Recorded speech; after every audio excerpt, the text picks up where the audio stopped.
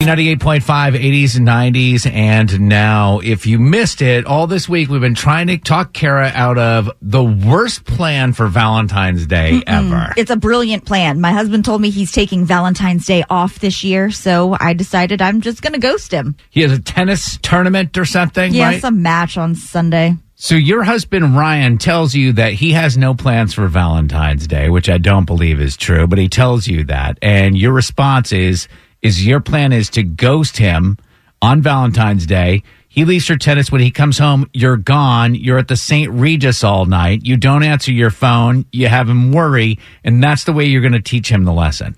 Horrible, horrible idea. Everybody agrees. Fee, your name is Fee in Waleska? Kara's husband has done things over the top in the past. Mm-hmm. Yes. So what if he said, I'm taking Valentine's off to totally throw her so she's not expecting him, anything, and she's mad and pouty, and then he has like a huge surprise. Kara, I've been getting emails and texts from around the world. People saying, Don't ghost him. Don't leave him. Don't make him worry. Why don't you just take the chance? Stay home. Stay home and then get totally and completely defeated.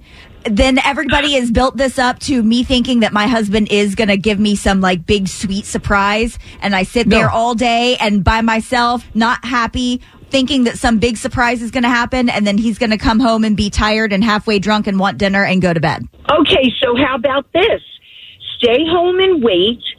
And if he comes home and that's how it plays out, he's tired, he wants to just shower and go to bed, have Tad and Drex take you out and do a spa day and a dinner and Valentine's Day. I don't want to go out with these jokers. Do I get to go by myself? No, you go by yourself. We'll just pay for it. I would take that gamble because I'm so sure. I don't want to ruin. You'll be miserable in here if you and Ryan break up. Oh God, right? So okay. I don't mind Fee's suggestion here only because there's safeties involved here. If you just ghost Ryan, Kara, and you don't answer your phone and you're gone and he's worrying.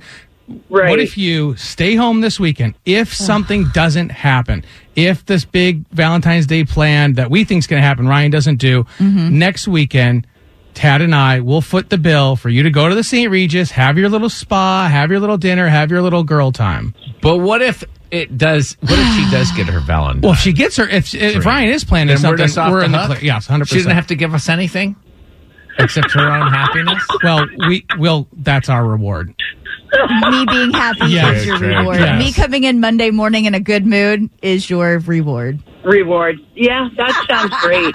It's fitting that your name is Fee, because I think Drex and I are going to be paying fees. Oh, yeah. Resort fees. Oh, my God. Bellman fees. Keep it coming. What's wrong with the Ramada? I love it. No Ramada. I want the presidential.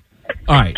Set an alarm right now for Monday morning at this time because we will be finding out whether or not Ryan did. I'm sure he's going to dazzle you. We're all going to be jealous. Right. Get ready to pay up.